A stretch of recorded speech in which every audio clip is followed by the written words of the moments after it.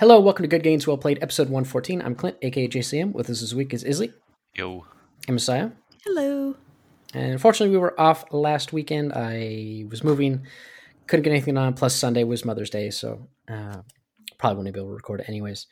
I had saved a bunch of news that happened during the week we were out, but I decided to just trim it out because at this point it wasn't super big and that important. And I also cut out some other stuff I had saved from this week as well, because this is it's news, but do any of us really care about this particular bit? Probably not. True. So it's just I try to whittle stuff down where it's I don't want to just rattle off small things. I try to save things that at least people are interested in talking about.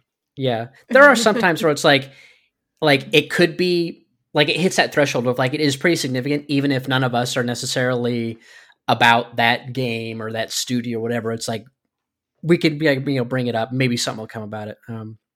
It's not other podcasts, they usually will, share their dockets with the other people on the call. Be hey, this kind of things I'm going to talk about. If you're interested, just let me know. That way we, I can kick it to you or stuff like that. We're not quite that organized, but yeah. Anyways, we'll start with the first bit of news. I saw that the Molasses Flood, who is the studio behind the Witcher spinoff, it's going to be happening. They got hit with some layoffs due to restructuring. They were quoted saying from a CD Projekt Red spokesperson that because Project Series changed, so has the composition of the team that's working on it, mainly on the Molasses Flood side. The concrete number of employees we parted ways with is 21 team members in the U.S. and 8 in Poland, working on the project outside of the U.S., obviously. That's a lot. Yeah.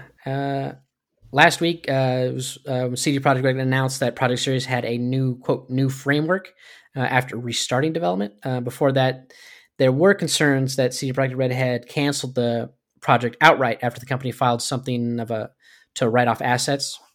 But they made it clear, hey, it's going to keep going. We're not canceling it, but there is going to be some restructuring. I feel and this is something we wouldn't have heard about if they hadn't come out and announced hey, here's 5 Witcher things we're doing. Mm-hmm. I'm sure this happens all the time, right? A studio starts working on something and maybe they internally go, this isn't really kind of going the direction we want to go.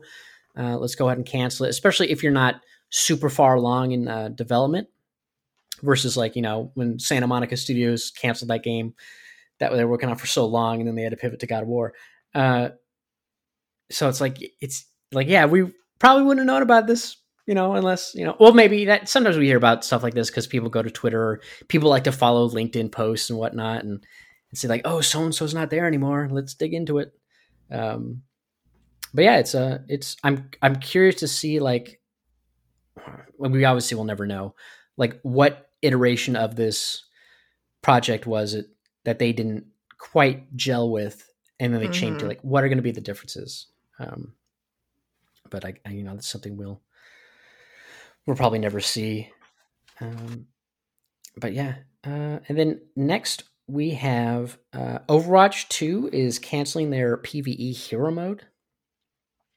I saw this. I know it's funny because I feel Overwatch 2 isn't in the, I don't want to say in the zeitgeist, but isn't really in the conversation as much as Overwatch 1 was back in the day.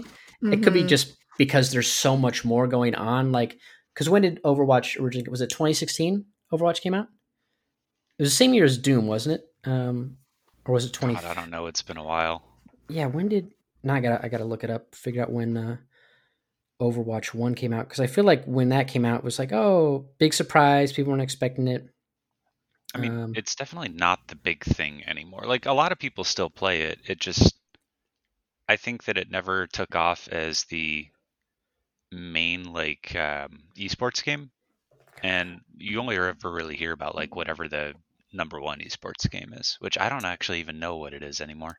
Yeah, it came out in 2016 in May, so it's this was before battle royales really took off. There was obviously some BR games that existed beforehand, but PUBG hadn't hit yet, and then Fortnite didn't explode. So it's since the original Overwatch, it's BRs have become one of the most popular multiplayer genres. So it's just, I'm sure trying to compete in that space and this being like a team focused cooperative shooter, it's like, yeah, you have probably that certain kind of market who wants to play that kind of game and not play the battle royale or even play just like a TDM style game. But yeah, it's like when this is, versus when you were the new hotness in 2016, it's got to be tough to try to, get back that player base, plus all the stuff going on with, Blizzard in general. I was just going to say, I wonder if I would put money on the fact that everything that's going on with Blizzard probably has something to do with it. Also, the fact that, like, the PvE mode, from what I understand, was their big, like, reason for making a second game and sunsetting the first game. And so I know that a lot of people were like, well, if they're going to sunset the original game and they're just making, like, they're just making the same thing and the big thing for it isn't even going to come out yet, I might as well just wait, and I'm not really going to play it. I'm interested in the PvE mode and, blah, blah, blah, and stuff like that. So I'm sure that had a lot to do with it too. Yeah, they did say in a Twitch stream, executive producer Jared Noose explained the reason behind the cut PvE content, saying, quote, development on the PvE experience the way he was, development on the PvE experience hasn't made the progress that we have hoped. Sorry, the way who knows if there was a gap between the words? Like usually when people quote, they don't put the pauses. If someone is like trying to, think about what they're saying. The team has created a bunch of amazing content. So there's awesome missions that are really exciting. There's brand new enemies that are super fun to fight and some truly great and ridiculous hero talents. But unfortunately, the effort required to pull all of it together into a Blizzard quality experience that we can ship to you is huge. And there really is no end in sight or defined kind of end date where we can put it out into the world. And so we are left with a difficult choice. Do we continue to pour all the effort into PvE, hoping we can land at some point in the future, or do we stick with this set of values that we have aligned on and focus on the live game and focus on serving all of you? With everything we have learned about what it takes to operate this game at the level you deserve, it's clear that we can't deliver on that original vision for PvE that was shown in 2019. What that means is that we won't be delivering that dedicated hero mode with talent trees, that long-term talent power progression. Those things are just not in our plans anymore. And we know this is going to be disappointing to many of you, which is why we wanted to bring it up before we talk about the roadmap.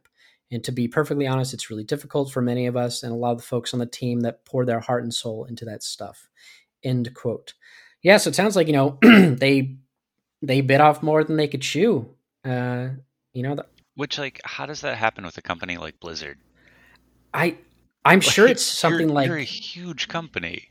Yeah, it's got to be like, just maybe you overscoped from the start and you just had this feature creep just keep coming in. You're like, oh man. And it's like, and maybe all that stuff is really cool. And no one said like, hey, let's tone it back, or what have you.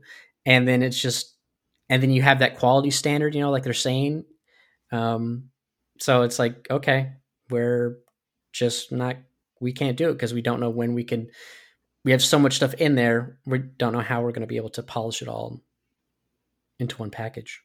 It feels like it was shaping up to be something that was like over-promised and under-delivered, and they'll be like, oh, well, don't worry, we're going to add things to it, and it's going to be like a live service, and it's going to get updates with the rest of the features, stuff like that. But I don't think Blizzard's really in a position to deliver something that was over-promised and under-delivered, especially with all the arbitration and everything going on right now. So it's like, it really feels like it was more of the conversation of like, if we release this as is with the promise of updates later, it's just going to make things worse.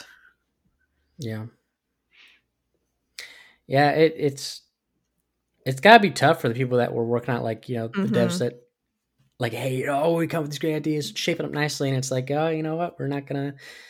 We have no end in sight. We're going to have to cancel it. It's like, there's probably people have been working on that specifically for 3 years. Imagine the thing you're working on for 3 years is just like, we're going to throw it out.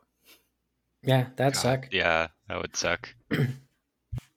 Yeah, not having your work see the light of day. I'm curious how they're going to spin it with the rest of Overwatch now. Like, are they going to try to spin it in such a way that obviously they're not going to sunset Overwatch 2. But if they're removing a main feature of what was promised, what are they going to do to reverse the marketing on it and kind of make it a popular and relevant game still? Yeah. Right. Like, what resources are they now going to pour into the PvP mode kind of thing? Right. Yeah, who knows? Or if they'll come up with some sort of scaled down thing that'll be different to where they can say like, oh, because this is something new, we could set expectations, lower accordingly, but pull some of that stuff that we created for the PvE mode. So hopefully you don't, scrap it all, and at least you use it in some other thing. You hear about that a lot where like people like scrap a project, but they don't talk about it because they go, well, there's some ideas or whatnot that could make it into other things we do. So they don't talk about, what was lost because they could save it. But yeah, we'll see what happens. And then next we have Telltale's The Expanse Episode 1 is arriving July 27th on PS4, PS5, Xbox One, Xbox Series consoles, and then PC via the Epic Game Store. This is, of course, the next Telltale game set before the events of the show. So I'm curious to see, because I feel like The Expanse is one of those shows that has a strong following. So I'm curious how many people are going to be interested in playing a Telltale game of The Expanse. Oh, I definitely would. I love the show and the book, books, and it spans long enough that there's a lot of world building to kind of make it their own. Yeah. It's not one of those things where you're limited to like a very small set of story. I mean, the books, I think there's 9 of them now. They span like 30 or 40 years timeline. So they're approaching the phase where you can pretty much do whatever the fuck you want in that world. And as long as you kind of get the main basics right, it's, I don't know. I think it could work really well. I think it suits them. If they can pull off Borderlands, they can pull off The Expanse. True. Well, did you play because they released, did they release a recent Borderlands game as the new Telltale? Oh, I haven't played the new one. I played Tales from the Borderlands, but right, which was the old Telltale. So I'm Yeah. curious how the new team is going to do. No, that's valid. Yeah. Yeah, because I think what I've only seen like one person talk about it, Ryan McCaffrey at IGN. I think he mentioned on Podcast Unlocked how he was a huge fan of Telltale's original Borderlands series, and I think he was kind of lukewarm on the new one. But again, I had no one else really talked about it outside of that, so I'm not sure how it. To be honest, I forgot there was even a new one, which isn't a great sign, but yeah. And then jumping back to Blizzard, BlizzCon 2023 will be held in person this year. They haven't done it in quite a while. They obviously, COVID in 2020, they canceled it. In 2021, they did full digital, and I think they did the same in 2022. So it'll be back. I'm curious what attendance will be like at BlizzCon because of everything. Yeah. E3's canceled, but BlizzCon still exists. Ooh. Yeah. Well, I figure, because usually when they do BlizzCon, they talk about, their games have such a following that they can, do panels on development for their games, Q&As, roadmaps for what's ahead. And then they also used to do esports tournaments. BlizzCon was where the WCS finals used to be for like StarCraft 2 back in the day. And they don't do that anymore, though, do they? They dropped the WCS.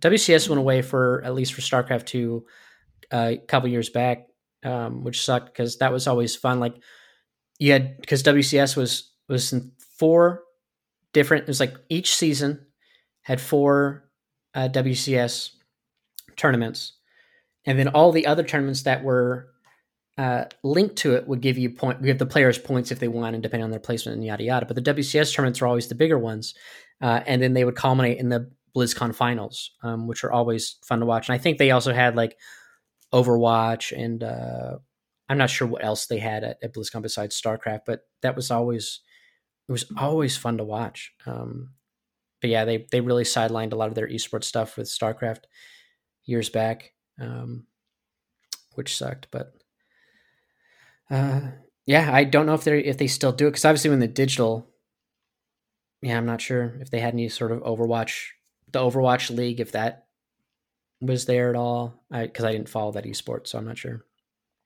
But yeah, I'll be curious to see what attendance will be like. Yeah, because I almost considered going there one time. I think in like 2016, maybe, because there was like the finalists that were going to be a lot of the players that I really liked were going to be in the finals for StarCraft 2. And I was like, man, it's in Cali. I was like, I could go and just see the finals live, like actually see a StarCraft tournament live. Would be kind of fun, but I never did end up doing that. And then next we had rumors and leaks that PlayStation was going to announce a showcase, and then sure enough, this week they announced one which will take place on the 24th. So next week, Wednesday, it's going to be over an hour long. It's longer than usual. It does say announced that an hour long, but I think it's supposed to be just slightly over an hour because it's going to start. It says they even said a bit over an hour. So, but yeah, it'll be focused on games coming to PS5 and PSVR 2. No leaks on what'll be there, but I'm excited.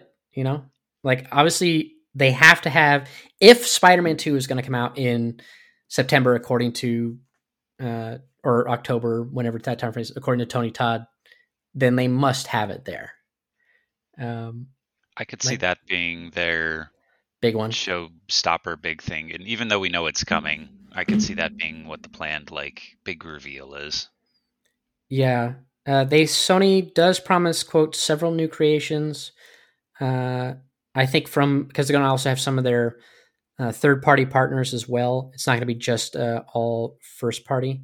Let me see if I can look at the blog post and see if they clarify any. Yeah, it says the show will run a bit over an hour, focus on PS5, PSVR 2 games development from top studios from around the world. Expect a glimpse of several new creations from PlayStation Studios, as well as spellbinding games from our third-party partners and indie creators. So we'll have kind of a E3 style showcase where it'll be like, hey, here's some of the stuff our first party's doing, our third-party partners and indie creators are working on. But yeah, it's at 1 p.m. though, which is like a really weird time.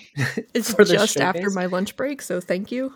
Yeah, and I'm like, the benefit for me, like at least it's basically end of month, and like the after workday 15, it's kind of like that's when things slow down. And not that there's many workdays after 15, but it's like it's a little slow. Like I'm getting ready for that next cycle. Like every month, it's like got deadlines that reset once the month starts. So I can probably have a nice have it up on a second screen, watch a kind of situation. But yeah, I'll try to be spoiler free in Discord with any of my reactions. But yeah, I can see it being Spider-Man, and I would also not be surprised if they talked about Armored Core, since it's been a while since they've discussed anything Armored Core. Well, they showed that trailer recently that Vadi did a video on. So I feel like because they just showed that, I'm not sure that would be there. And 16 won't be there because we just had a PlayStation State of Play with 16. Well, and 16 is also launching in 2 weeks or something? Does it not? Yeah, beginning of June? 16 is 2 or 3 weeks from... Well, I guess 16 could be there if they want to be like, hey, this is launching... Don't be it's there. End of June. Yeah, I mean, I hope it's not, but I could also still see them being like, this is launching in 2 or 3 weeks, so it could be the last marketing push for it. Mm-hmm. Yeah, maybe just a small little thing, not initially a big segment. I hope not a big segment. What's that? Especially after the last one. What's that indie game that was shown at a State of Play? I'm totally blanking on the name of it, but it's like you're like a dude with a backpack and you go and get treasures for people who want it. It had that clip where it shows the guy going poop, and then you see. No, he goes pee.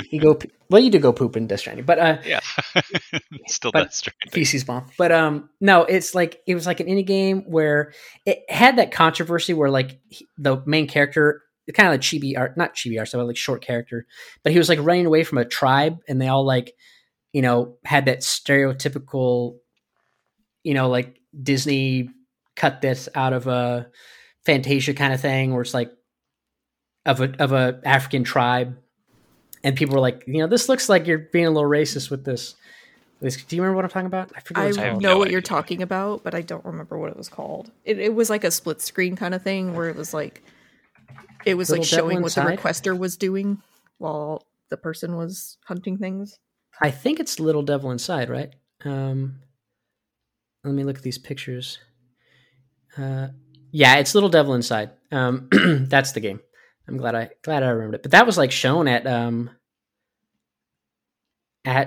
one of the PlayStation. It's coming to multiple platforms though, so it's not like it's not exclusive to the game. But yeah, I'm wondering when it's on the store. I wonder if the store has like no date for it yet. But I feel like I was wondering if that would be there as like an indie game, like if they'll show that again. Yeah, as like hey, we fixed all the problems that we created.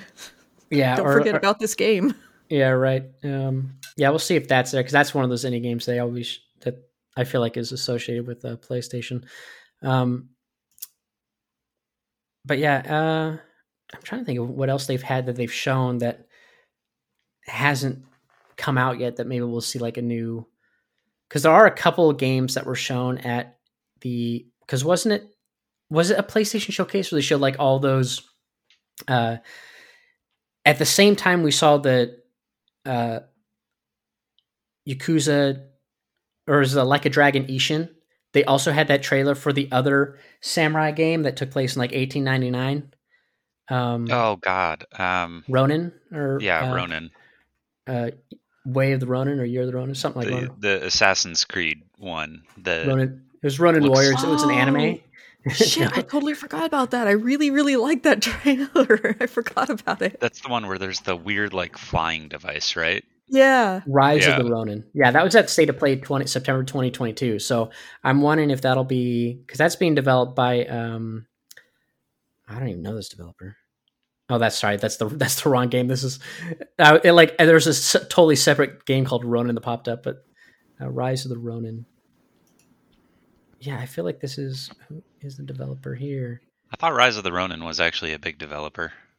Koei Tecmo, Sony's the publisher apparently. SIE is the publisher according to the store page. But yeah, that's another one of the samurai games that was coming out. That looked pretty good. Yeah, I'm curious if we'll see more of that because that was the announcement trailer that came out for that game back in September. So I'm wondering if they'll show more of that. But yeah, I mean, there's a potentially a lot of stuff they could show. But yeah, I imagine also a lot of like rumored games, and I know that rumored games are never a great like lead, but there's a lot of games that are kind of like known as being in development that haven't been mentioned or talked about yet. Like this is my dream one, but like I would love to see talk of the next Dragon's Dogma.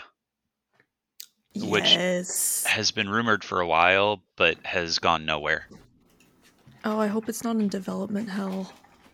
Well, that's kind of why I'm like, yeah, if Dragon's Dogma actually still exists, I would love that. That'd be great. Yeah. I don't know why I always associate what was the game that was tied with Xbox for a long time because I always in my head I associate Dragon's Dogma with Xbox.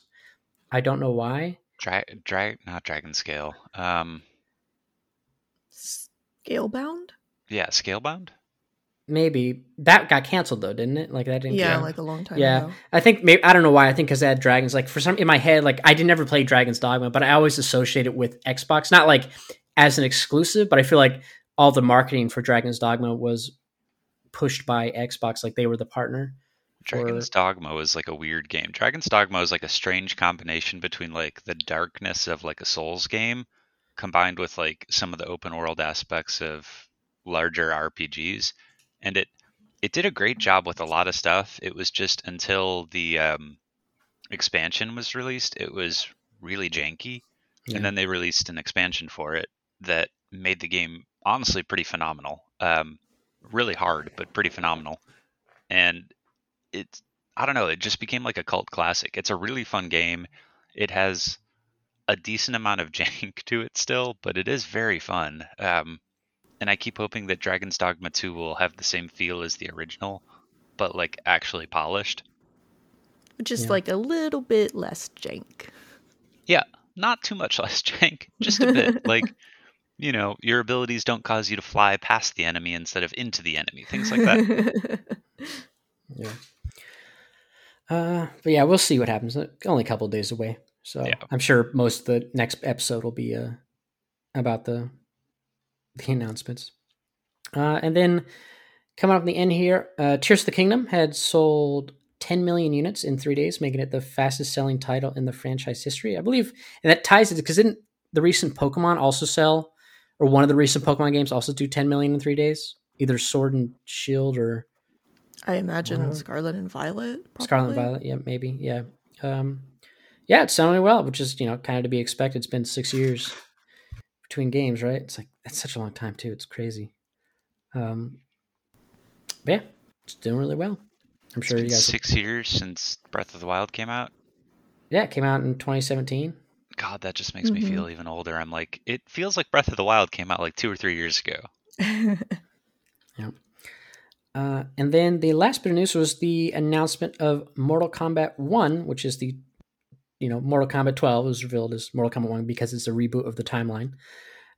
Spoilers for no one who finished the Aftermath expansion for Mortal Kombat 11. But they showed the announcement trailer. Looks interesting. I'm betting this is probably going to be, I feel like this could easily be at Sony's showcase this week, like showing possibly actual like gameplay. Like I feel like that could be there.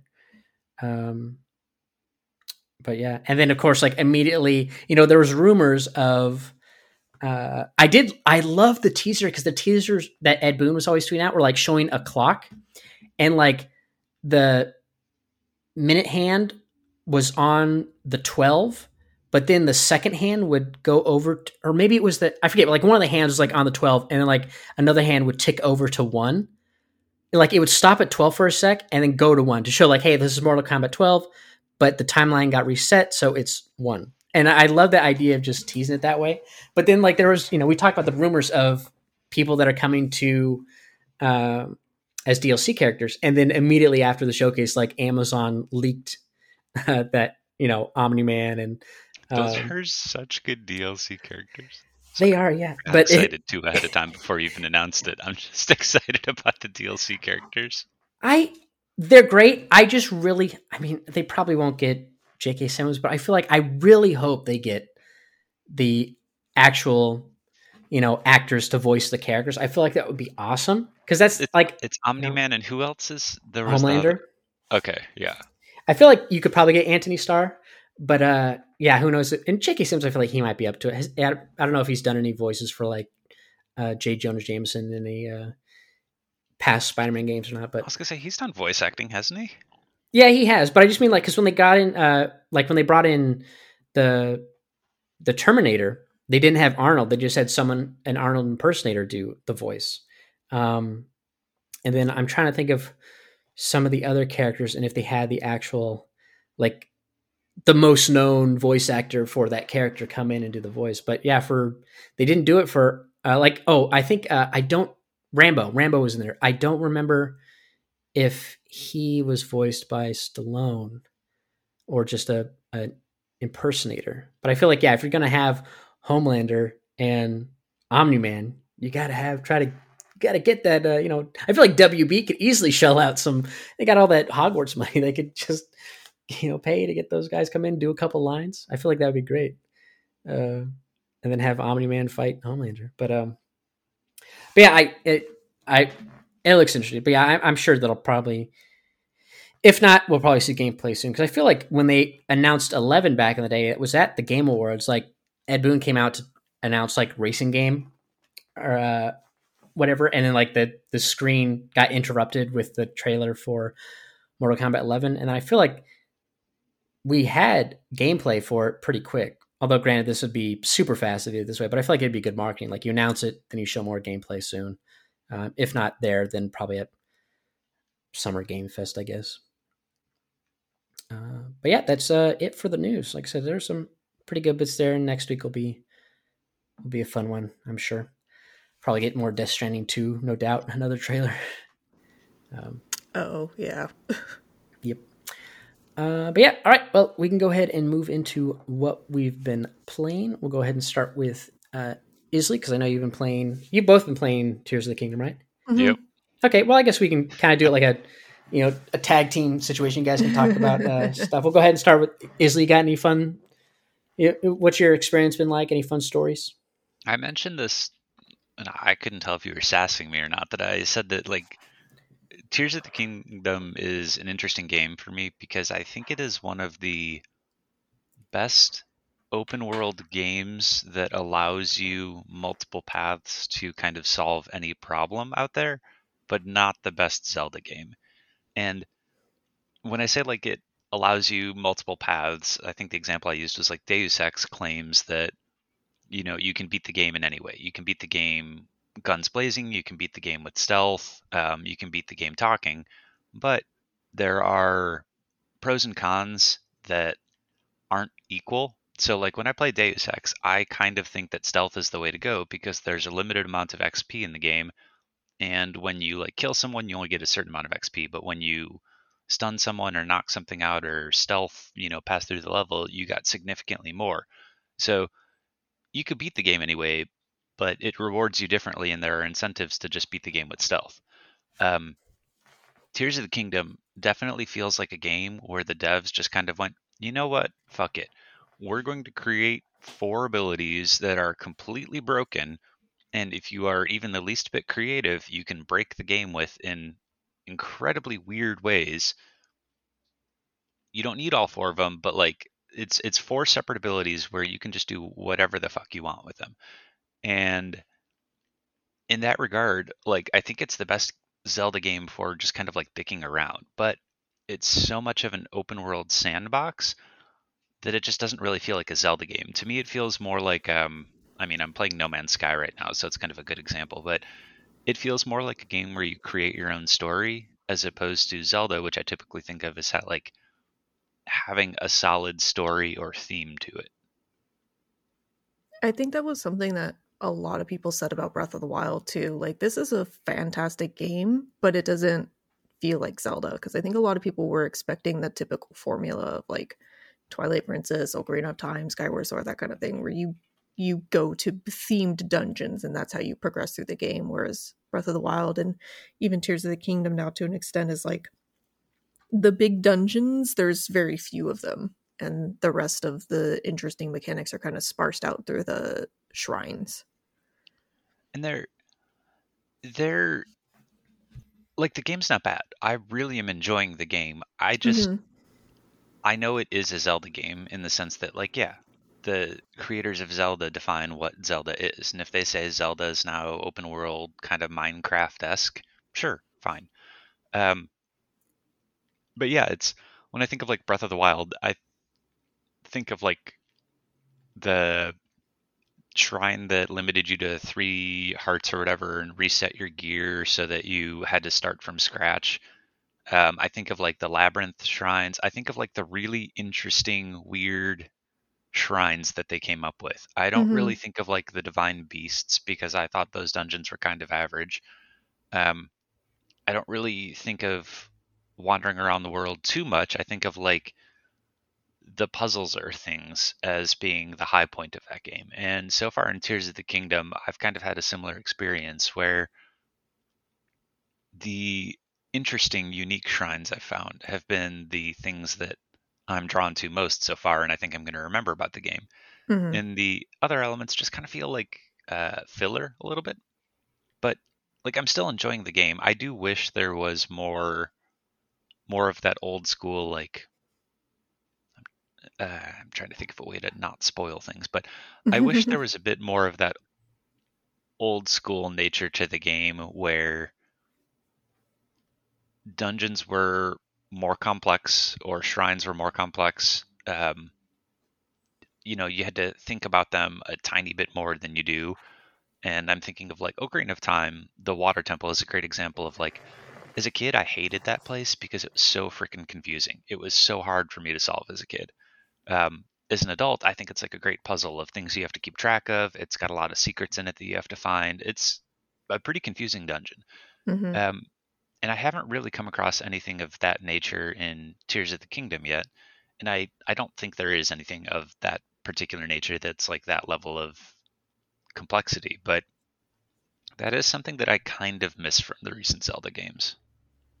Yeah, it definitely still has that feeling of like you get to the regional dungeon and it feels like it's over very quickly, as opposed to you taking Ocarina of Time, for example. You finally make it to the fire temple, and now this is what you're doing for the next 3 days, kind of thing. Like, Right. you can leave at any time if you want to do something, or something like the things that always really stuck out to me in the kind of quote unquote typical Zelda games were the dungeons that you have to leave and do later, like the Spirit Temple or the Stone Temple Tower, things like that, where you can't complete the whole dungeon start to finish. You have to either leave and do something else, or you have to, some of it is blocked off by some weird mechanic or whatever. You just have to come back later, that kind of thing. And there's not really been anything like that since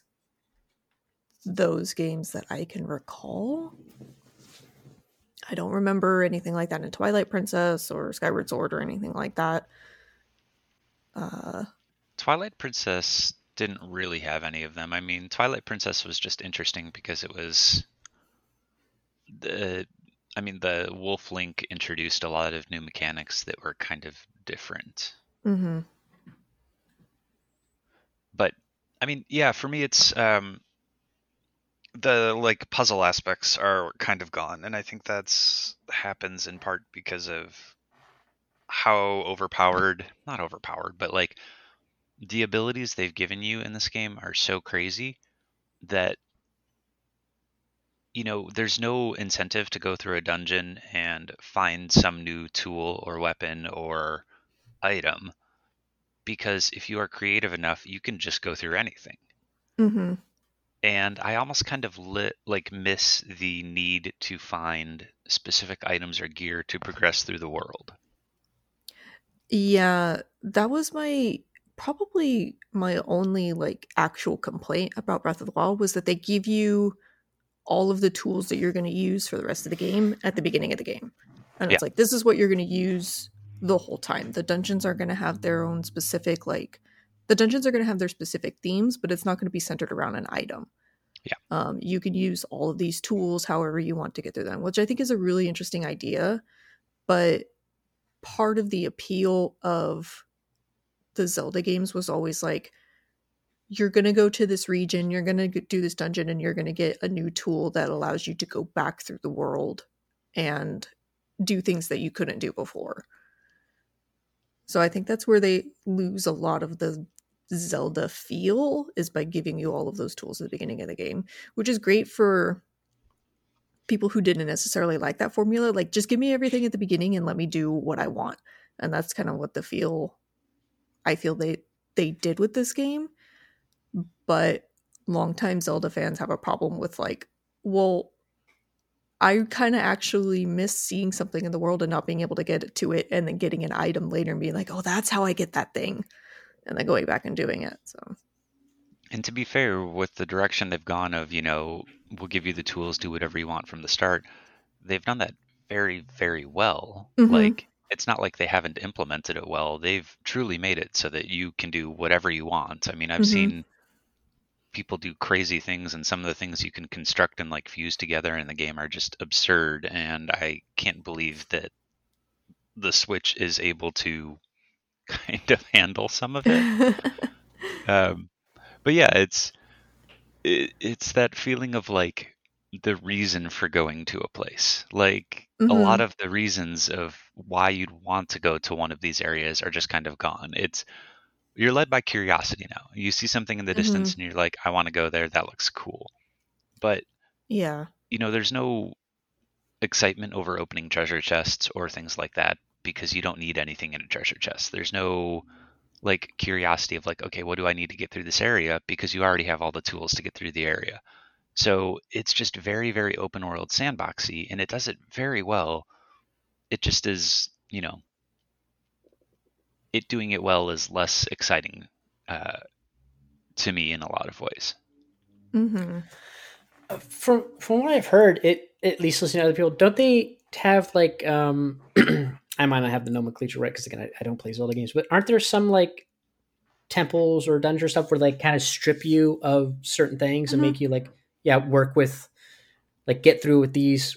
Like you still have the abilities, I'm sure, but it sounds like Yeah. it gets rid of your weapons or whatever. They're Mm-hmm. they're kind of like half steps though. They're like if they said, oh, we're going to try to compromise and please both sets of people. We're going to try to please the people that want really open world, and we're going to try to please the people that want dungeons. And what it ends up being is just kind of like this halfway point of they're fine.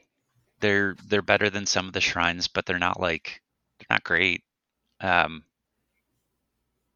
so I don't know. For me, it just still feels a bit bland, I guess. And aren't they? I feel like one of the complaints I do hear about those locations is that there's only like one way to get through it, like be it ascension or what have you. It sounds like, at least it. And granted, these folks, maybe they didn't spend as much time, but like they tried to do it, do it your own way. But it felt like Mm-hmm. the way they were saying made it sound like the game was pushing you to only do it the one way. So in Breath of the Wild, there was an entire island that was dedicated to this. There was an area in the north where you flew to the island, and as soon as you landed on it, it stripped you of all your stuff, and you had to solve these like 3 puzzles to get the shrine or get access to the shrine. And that is what I hear a lot of people talk about as being like a really cool surprise moment, and just being like totally unprepared, especially at that point in the game, to get to that area of the map. You've already kind of gone through a lot of the game and accumulated a lot of useful tools and a lot of supplies and stuff like that. So to be just kind of literally dumped on a stranded island and stripped of everything that you have, it kind of like took you back to the beginning of the game where you didn't really have anything. You were using sticks as weapons and that kind of thing. So I haven't gone back to where that island is yet. I don't even know if it's still there. But what they've done in Tears of the Kingdom is they kind of broken that down into little mini experiences in some of the shrines. Like you'll walk into a shrine and it shows the cutscene of Link walking through the door, and suddenly you're naked. You're like, oh God, what happened? There's stuff in the shrines that's obviously meant as like, hey, if you use this, it's going to make your life a little bit easier. Sometimes they'll give you like a bow at the beginning and a shield. Well, they'll almost always give you like a shield and a weapon of some kind right before you go in and actually challenge the enemies. But the basic point is to just like kill a set number of enemies to finish and unlock the doorway. However you do that is pretty much up to you. But the interesting thing to me is that you don't have the like spawning bombs anymore. So the way that I did the island in Breath of the Wild was very much dependent on being able to create bombs and throw them at things, and you can't do that in this game. So it's Very just true. like, I wish that I could just make a bomb right now and throw this at you. I'm so irritated. So the first shrine that I did, I tried a couple different things, and then I kind of found like a technique that worked for me that basically involved finding the enemy with the strongest weapon and trying to kill that enemy first, and then using that weapon to kill the other enemies. So it's like there's definitely an intended method for finishing those shrines, but you can still technically do them however you want. You can either be like sneaky and kind of like think it over, or you can just kind of brute force your way through it, find a big weapon and stab everything if you're good at dodging. There's also a bit of like, there's an intended way to get through those shrines, but it's not as creative as it's still not as creative as like the dungeons. It's not like there are specific puzzles and you need 3 or 4 tools to like solve each puzzle once or something like that. It's all kind of like one-off things. So that's kind of what I meant by like a half measure is, yeah, they strip you and there's an intended way to get through it, but it's not like a long dungeon where at the halfway point you get some tool that then solves your problem and you like can go back through the old areas, a bit like a Metroidvania, and find a new path through, and like all of a sudden clues or puzzles from before make sense when you didn't understand them. There's none of like that. I think they would be far more interesting if they also locked your slate abilities. Like you go in there and it's because even on the island in Breath of the Wild, you had your slate abilities. Mm-hmm. I think that would have been an even more like phenomenal experience if it had literally been like you just walked out of the shrine at the beginning of the game and you have absolutely nothing. You don't have your paraglider, you don't have your slate abilities, or I think with the shrines in particular, and I haven't done very many, so I don't know if this changes later on or if they do something, but I seriously doubt they do. If they lock all of your slate abilities except one, like this is pretend that you just went to the first shrine and all you have is the altar hand kind of thing. Like, I think that would be a lot more interesting than kind of just having access to your overpowered abilities that you got at the beginning of the game. Yeah. And I think that would, I know that people would disagree, but I think that would make the regional dungeons a lot better too, is if, for example, you go into one of the regional dungeons with, well, I don't want to get too much into spoilers, but you go into your regional dungeons and it's like, oh, your ascend ability has been locked.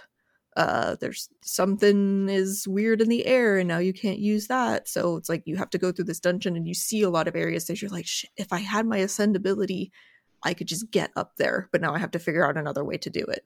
Mm-hmm. So I think that would be a lot more interesting if they kind of like mess with, they give you everything at the beginning, but they mess with you throughout the game as far as like having that available to you. Whereas like out in the open world, you just have everything, you can do whatever. But in the actual dungeons and shrines and stuff like that, if they kind of lock things away from you and force you to figure out what to do or how to get through it with the other abilities that you have, because I know a lot of people probably don't use like the reversal ability very much and stuff like that. So it's like if you go into a shrine or a dungeon and that's all you have, now you have to think of ways to use that creatively. Right, now you're thinking with portals. Yeah, because there's other games that do that where like they kind of, you get more abilities and whatnot, but then you go into places where like they strip you of some of those that you've kind of relied on. And it's like, no, you have to do this without, this one or without that one. Like I've played games like that before. I feel like those tend to be more like, RPG style games or, not necessarily open world action adventure kind of stuff. But yeah, everybody, loves the game. Like it sounds like I wish I was into Zelda because I'm like, it sounds like it could be fun. Like especially seeing some of the clips that people do. It's interesting. Like you might like it then. I was just going to say, you're not into Zelda. You like probably you would still enjoy it, even if you didn't care about the story and everything like that. If you just kind of like ignore most of that or blow through it or skip it or anything, I think you would still have a ton of fun with it. Yeah, like I talked about it in Discord, like it could be one of those GTA 4 situations where like I didn't care about GTA,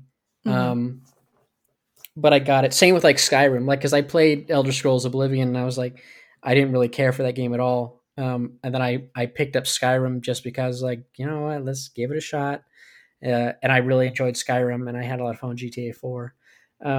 It's just, getting past that hurdle of like, do I really want to get this game? Because I'm like, I will say it is $70. So yeah, it also looks boring when you watch it. Like there's some areas where it looks pretty boring, but if you watch the right people, maybe somebody that you're interested in, kind of like mess around with it, especially the beginning few hours of the game, I think are very entertaining.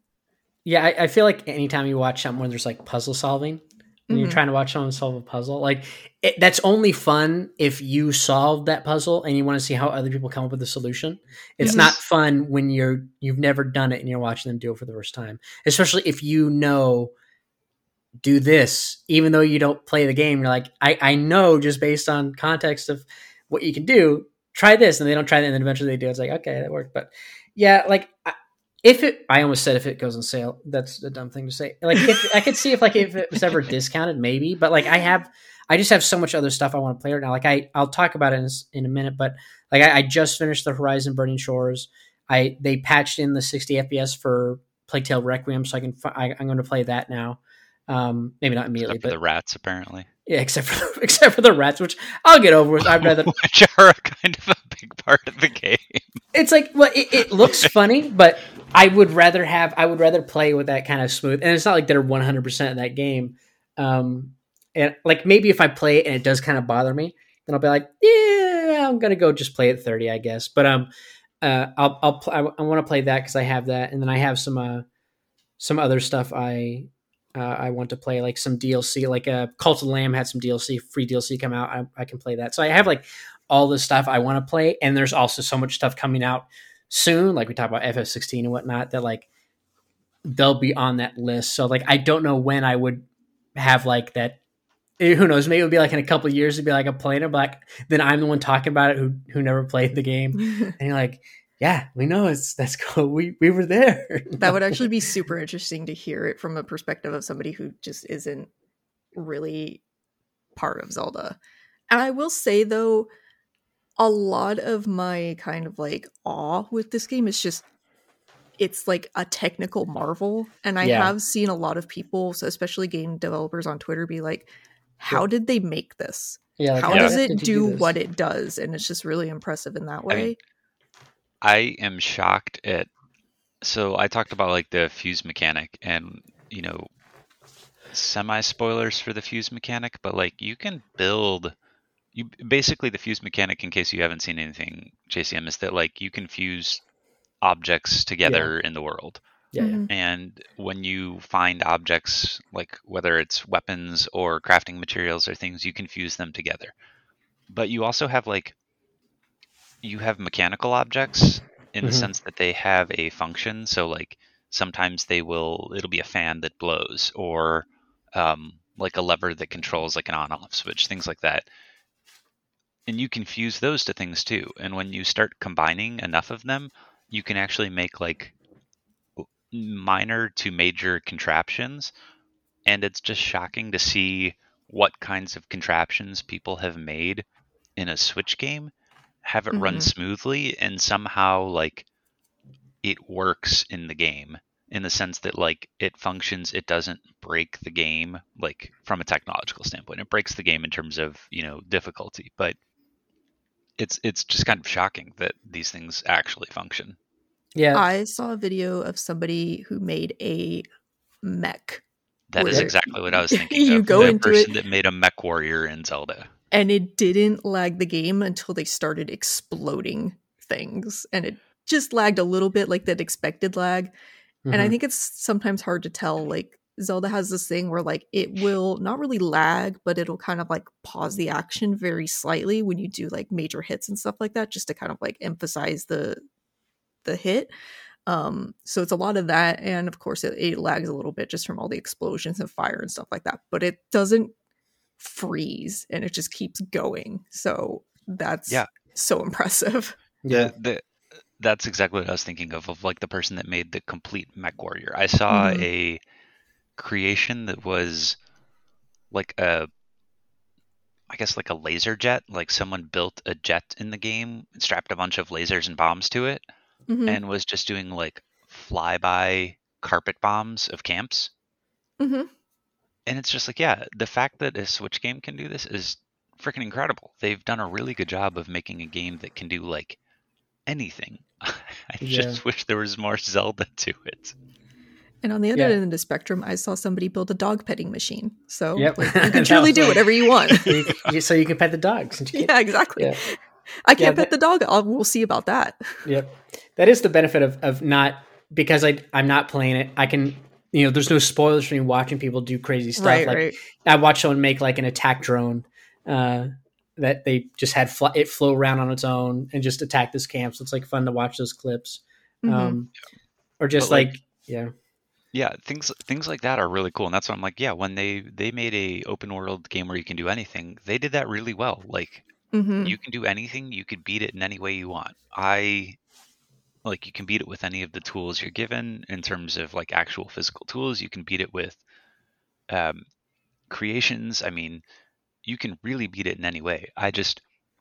When I think back to like my favorite experiences in Zeldas, it's always been finding a new tool so that it's like a Metroidvania and understanding the world a bit more, or it's been like the really creepy, spooky moments, like Ocarina of Time when you go from Child Link to Adult Link, or Majora's Mask resetting the world, like some of the spookier things. And this game might have some. I won't do story spoilers, but I haven't felt anything that hit the same yet. There are some very spooky moments, and I will say that there's some stuff in this game that's really fucked up. Like, I have moments where I'm like, why is this game so horrible? Why is this so creepy? What is going on? I hate this. Or I'll like creep through an area because I'm like, I'm kind of spooked out and I'm gonna get scared by something. And I have been scared by things, but mostly my fault. Or I throw a bomb in an area that's not quite lit up all the way and it hits a wall and scares me because I didn't realize the wall was there. We'll say about bombs, you talked about how we don't have infinite bombs anymore, but I kind of love that the bombs now are bomb flowers because it reminds me of the N64 games. Yeah. And I love that you can just stick them to whatever. I stuck a bomb to a shield one time. I was like, this is a great idea. It was not a good idea. But you can do that. If you really want to do that, you can do it. Sometimes can. I'll stick a bomb to a sword that's almost broken and throw it. It's like, ooh, free flying bomb. Like, I didn't need to do that, but I can, so I did. Yeah. It like, it's fun. I'm listening to MinMax is doing their deepest dive where like they kind of break down, hey, we'll from the start to exploring it was like northeast, northwest, whatever direction the game kind of pushes you in the beginning, like play through that section and then you do whatever you want, but then we'll talk about it for like a couple hours and like the community writes in like a bunch of stuff. The problem with that is like a lot of stuff that the community writes in with is like some, no offense, but some silly little thing they did and they just say 10 out of 10 best game. And then it's like, which is like when everybody writes that, I'm like, okay, this is getting obnoxious. But that's like, literally me every time I save a Korok. I'm like, this is such a great game. Yeah. Yeah, there are some, I saw one clip that was shared by Sarah Pods where it was like someone like strapping a Korok to like a vehicle. It's like Rob Zombie's Dragula is playing and it flies off with that song. It's the song that makes it so good. I'm like, it's so funny. And then the other one that I saw that was going on a lot was like people using that reverse mechanic, like they make like just a log with two boulders on the end of it. It's just a dick of balls, but they spin it around. There's some giant monster and they do reverse on it and it just smacks the giant mob like over and over and kills it. Like it's just a way to cheese it. And I was like, yeah, that's so ridiculous. But yeah, it's fun to listen to it's one of those games where because there's not much story, like it's fun to listen to that emergent gameplay. That was like one of my favorite parts about Skyrim is just, and even more so with Skyrim because there was glitches in that game. So it was just really fun to hear like, whenever you have like Bethesda, like one of the ones I always remember is Greg Miller talking about doing some jumping up on some table and like kicking stuff around. And then all of a sudden he just gets teleported like a mile up in the air. He just falls to his death. And it just sounds so funny, just ridiculous stuff that happens. But yeah, hearing the stories for Zelda is always it's a fun deepest dive to listen to because there's not, don't care. There's no story stuff. So you don't have to worry about it. But yeah. I'm sure we'll probably hear. That's actually, you highlighted a great way to put it of like, it's a very good emergent storytelling game. Yeah. You can tell a lot of stories of this game without actually spoiling anything in the game. Exactly. Yeah. All right. Well, I'm sure we'll have lots of Zelda. You guys will be playing it for quite a while. It's a big game. A lot of stuff to do. But yeah, I finished up finally the Burning Shores DLC. I haven't had a lot of time to really game. We just finished moving. Now it's kind of just like relaxing. I've been relaxing more because I have like a bunch of stuff around my my couch in the living room. Like I don't really sit out there. So I've just been, at my desk playing Oni and watching YouTube videos and whatnot. And I was like, man, I should like get like a little extra monitor. Like it was like plug my PS5 into, that way I can just play it in here. Like little screens. So I've been like looking at screens and whatnot, but I was like, you know what? I tried remote play so I fixed my network. I was having a big problem with my Wi-Fi after we moved, where it was like initially I was having huge Wi-Fi problems. Where it was like it would drop out, it'd be really slow. So I downloaded a Wi-Fi. Well, first I was like, you know what? Since we moved, a lot of old Wi-Fi router and old modem, I'll just upgrade them because I've had them for like a long time. And typically it's like you should or can upgrade them like after, 6 years, whatnot. It's been longer than that. I think I had it when I originally moved into the old place over 8 years ago. So bought a new modem, new router, and then I still had problems. I ended up downloading like a program to do like a Wi-Fi analyzer to see how many people are using what channels on each gigahertz, 2.4 or 5 gigahertz. Right? So I can make sure I'm not on the same channel. And there's like so many people because where I'm at is a little more dense than my old place. So I'm getting a lot of Wi-Fi signals. So I'm like, okay, use channel 11 because it's the best one to use and yada, yada. Luckily, no one uses 5 gigahertz apparently. So I have like one band that's basically it's just me. But then I was still having problems and I couldn't figure out why. Like I'd have to reset my modem, yada, yada. I tried contacting Comcast. They gave me a call back. They said, oh, we pinged your modem again, yada, yada. I'm like, okay. Still a problem. And I had it at my office, but I had moved it because I thought maybe I talked before, like the coaxial output line here, like maybe it wasn't the right one. So I put it back in the living room, still had problems. And then I was like, okay, I'm going to upgrade my router. So I had 14 days you can return an activated device to Best Buy. So I go back to Best Buy, return the router, get another one. I got the one I actually wanted versus the one that they had in stock at the time. Looks like a ridiculous kind of spaceship. So I got that because they had it in stock finally. So I try that. Things seem to be going okay. Then it didn't work. So I'm like, okay, now I got to take the modem back. So I took the modem back. It was like a Netgear Nighthawk CM 1200 modem, and I got the 2000. Came back, installed it. I also bought new coaxial cable because I originally had bought one off Amazon that was had a 90-degree joint on it. That way I could easily put it into the wall and have it come out straight up and into the modem versus, a normal unbendy coax cable. So, but I went to Lowe's, picked up a brand new coax because I figured maybe the one I got was actually bad and whatnot. And I plugged in the new modem, I set it up, and everything's been working perfect. So I don't know if it was an issue where maybe the new modem, there was like some initialization issue with Comcast. I know some people had issues with that modem a couple years ago, but they said, oh, make sure it's on the new firmware. I checked my firmware, which is pushed by the ISP. You can't do it yourself. And I was on the most recent one. So I don't know what the problem was. I don't know if it was the coax line, if it was the modem, a combination of both, but whatever, it's been fixed.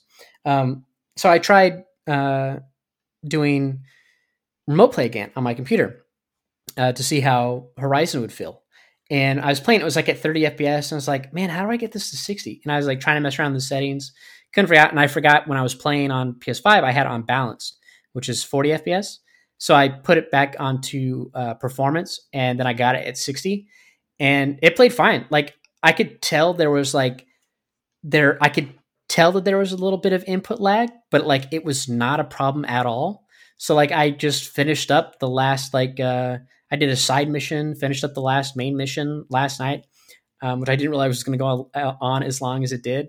And I had no problems streaming it. I did have one bit where the frame rate kind of chucked twice in 2 locations. Luckily, it didn't. I wasn't in the middle of a fight or something, but it was and I don't know why it would do that because my connection should have been totally stable. I don't know what would have caused it, but it did chug for a sec. But I finished up that DLC. I heard a lot about people saying either they didn't like the last fight or they really liked the last fight. So I was curious how I would feel about it. So I had kind of preconceived notions of what I thought it would be. And I kind of thought they would bring back that mechanic where you pick up explosive batteries with your flying mount and drop them. And I thought oh, maybe it's going to be that. Maybe that's why people don't like it. But it wasn't. And I was it kind of went how I expect that kind of fight to go with what it was. I'm this is kind of how you do it. I'm no spoilers, but I'm this is kind of, which it does make me go really, I'm going to win. I feel if I was in the bad guy situation, I feel wouldn't you just kind of do this? But it just felt funny. But I still like the fight. There is no spoilers, but you get a new weapon in the DLC, which I thought was interesting. I thought like, oh, is this gonna be like OP? It's not too OP. Like there's upgrade for it you get later that does have like a stronger attack, but it takes a while to like charge up. And It it's has a pretty good fun to use. balance. Yeah, and it also has a lot of ammo, which I really, granted you can only have so much at a time, but like you can, and it's cheap to craft. That's funny because like anytime I have to craft like special arrows in that game, I'm always like, it's like, oh, you need the volatile ingredient, and I have like 15. I'm like, but I feel like I'm always crafting these items. I'm like, where am I getting this volatile stuff from? Like, am I just looting and I just don't pay attention when I'm killing things? I'm like, I just have enough to like make a couple arrows. That's absolutely how I do it. Is I'm just looting everything and I'm not paying attention to what it is, and I just happen to have enough of what I need. Yeah, like I've never been in a situation where I've been in situations where I don't craft something because I'm like, do I really need to craft this? Like I was using the javelins that you can throw at one point because I fucking hate the frogs, man. The frog enemy is just so obnoxious in that game, dude. I don't like it at all. Like a cool design, but like I hate the fight because it does like this jump, and there's so many times that I was getting like stun locked because I couldn't get out of the way, and I was like, yeah, okay, you want me to tether it down? I'm like, but I don't like using that weapon, but the NPC dude does at least sometimes. But it was like, so I'm just gonna use the javelin because I'm like those things are pretty strong. And luckily, you only have to fight a couple of those. But yeah, I really like the last boss fight. I thought it was just like I was like, this is so cool. I kind of wish I had the flying mount so I can like. I would love to see this fight at a distance. It would be kind of cool. I feel like that's the only thing that fight was missing was some kind of like flying mount component to it. Other than that, absolutely perfect. Everything I wanted. Well, I feel like if that was a co-op fight, I'm like, okay, this makes total sense. Like it's like training for a co-op Horizon experience, right? Where it's like, okay, because even your NPC friend is doing one thing and you're doing another. It's like, all right, I see what's going on here. But yeah, really fun fight. It definitely like, it's clearly where, Frozen Wilds was not really a setup towards anything. It was just like an extra little story with another cauldron and AI. This is like definitely like, okay, this is more story development for the next game. So it's like, definitely should play it. But man, I'm so bummed because I'm like, what are they going to do with Lance Reddick, man? I'm like, Silence. I know. Torn on that. Yeah. When I saw Silence, I was so sad. Yeah, I don't know. They need Lance Reddick is such a like memorable voice actor that every role he plays, like he just carries a certain weight to him that I don't know how they're gonna replicate that or replace him. Yeah, because I feel like you need the character. Like the character is so important to outside of Aloy, is like the second most important character. It feels like he was her foil, but also he was one with like all of the knowledge and things like that. I mean, he was kind of the MacGuffin for explaining things to Aloy, and Aloy, would figure them out herself because she's smart and everything. But he was the the narrative foil to her. So I don't know. Yeah, they have to come up with something, but it's going to be sad. Yep. The DLC really set him up for some interesting character development, and that just like bummed me out even more. I was like, it made a particular moment way more sad than it probably should have been. I was like, oh, it did. Fuck. Yeah, I feel like, because now it's like the only thing you can do is like, okay, if he's still there, is like maybe they only do text logs, where it's like that's not going to be the same, though. Everyone's going to know how unsatisfying that would be. Yeah, but at least it's there kind of thing. But yeah, it's just be such a bummer. I mean, like, there's some things they could do, which I don't know. I know that some voice actors have, like, wanted this to happen to them, and I don't know where Lance Reddick was on it or if he commented, but, like, I know some voice actors have sold their rights to be, like, recreated with AI. Right. Which, I don't know where Lance Reddick fell on that. I don't know where contracts fell on that, but they could potentially do, which would be sad in its own way. Or I don't know, they could have one of the actual AIs in the game take over as like the antagonist, which would be fascinating. Like maybe Silence turns into an AI or something, but nothing they come up with is going to be as good as actual Lance Reddick as Silence. Yeah, it's gonna be rough. Like, yeah, it's like obviously the main story is still gonna be there, but it's like aspects of it, how you get to certain places, especially with the DLC. Mm-hmm. It's like, And I feel yeah, like they were really setting it up for him to have like a more prominent present mm-hmm, role in the next game, as far yeah, as instead of like on your comms all the time, where you meet up with him for cutscenes and stuff like that, having a more like active role, which I was hoping was going to be so cool to actually like go and do things with Silence and have like, like exploring ruins and having that character interaction just as you're walking around kind of thing. So yeah. it's such a bummer. Like, I wonder how much they could, like we talked about before, like how much could they repurpose recordings he's already done to, have smaller conversations. Like you've already said some of the key stuff. You have, Nemesis. You have some things he mentions in the DLC that you have those lines there. So it's like, yeah, could you repurpose anything to kind of hint at the objective I'm and whatnot? But honestly, I'm sure they could. I'm sure the technology is there in terms of like repurposing and having AI fill in the gaps, but it's such a sticky like moral area at the moment that do they really want to do that with someone well, who's beloved by the fans? yeah, I'm not even talking like using AI. I'm just talking about just take those recordings and just like cut them up somehow, or use just the exact same lines, but they're so ambiguous in what they're saying, like they're just general conversation, but then tack on if you need to, if you have the keywords that's already been said and you throw in there in a way that you can cut it to sound naturally. Like I've done that in editing the podcast where like I might have a section, I get cut off by something, I have to go back and kind of feed it in. So I have to find like the right uh, spot to cut it and kind of space it so it sounds like it's still more natural or whatnot, or cutting out long bits of nonsense or something. Like I feel like they could do that. So it's like I feel like that would be a better way than using AI to avoid that, unless he was okay with it. Who knows? But I feel like that could be a way to do it where you could still have him there and then just in a more limited role if you have enough of that dialogue to fit into the script in a way that makes sense. But I'm sure they're probably working on it as we speak. But Yeah, and who yeah, knows how much of it had already been done, like how much of the voice recording had already been done, or how much of the capture had already been done and stuff like that. So I yeah, mean, it could have been well in the works for, years now, as far as like, we're going to record this stuff and it's either going to be in future DLC or it's going to be just part of the next game. So, especially if they already had that kind of roadmap going on. But yeah, also like maybe. just plain sad because Lance Reddick is awesome. I Yeah, rewatched Fringe after he passed away, and I was like, man, he's so good in Fringe. Yeah.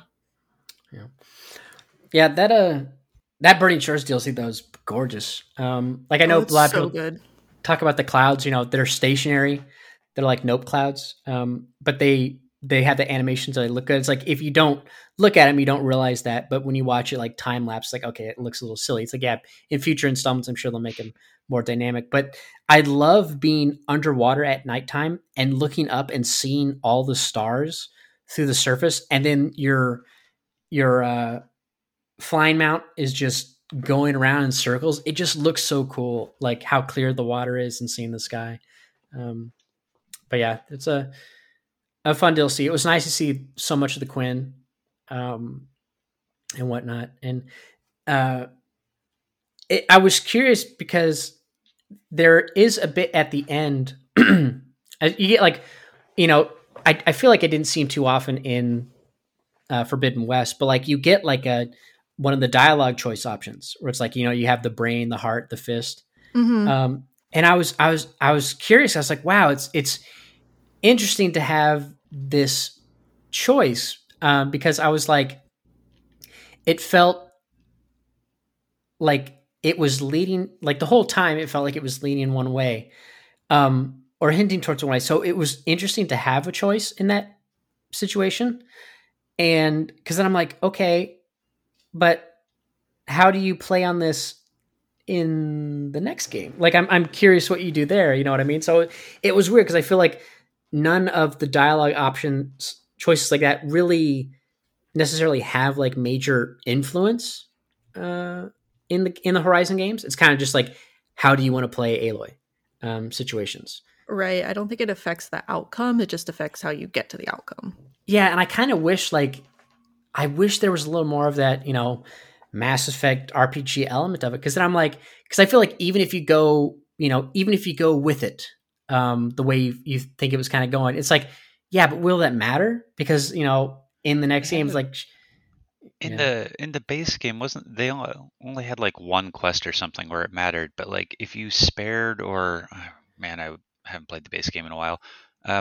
If you spared someone versus like holding them accountable, didn't it affect who showed up to help at the end of the second game?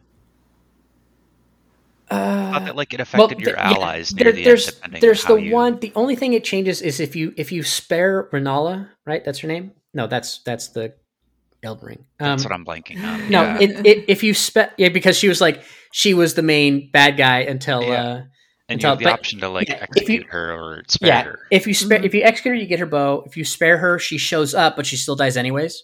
But it's not like she doesn't do that much. She just like shows up for the cutscene, right? But even then, she's like, I wouldn't know. I killed her for the bow. Yeah, it's still framed in such a way that it's like you could tell she's just kind of the character model's just inserted. Yeah, it's like one of those like it with the